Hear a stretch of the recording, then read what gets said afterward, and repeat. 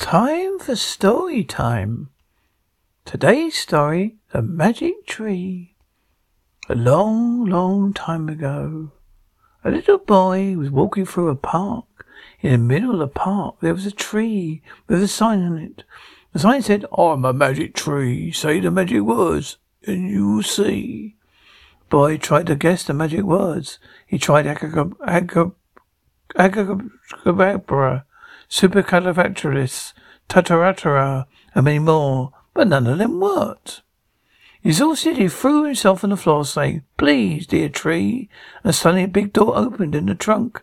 Inside, everything was dark, except for a sign which said, "Carry on with your magic." Then the boy said, "Thank you, dear tree."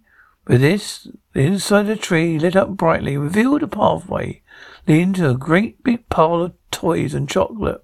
The little boy brought all of his friends to the magic tree.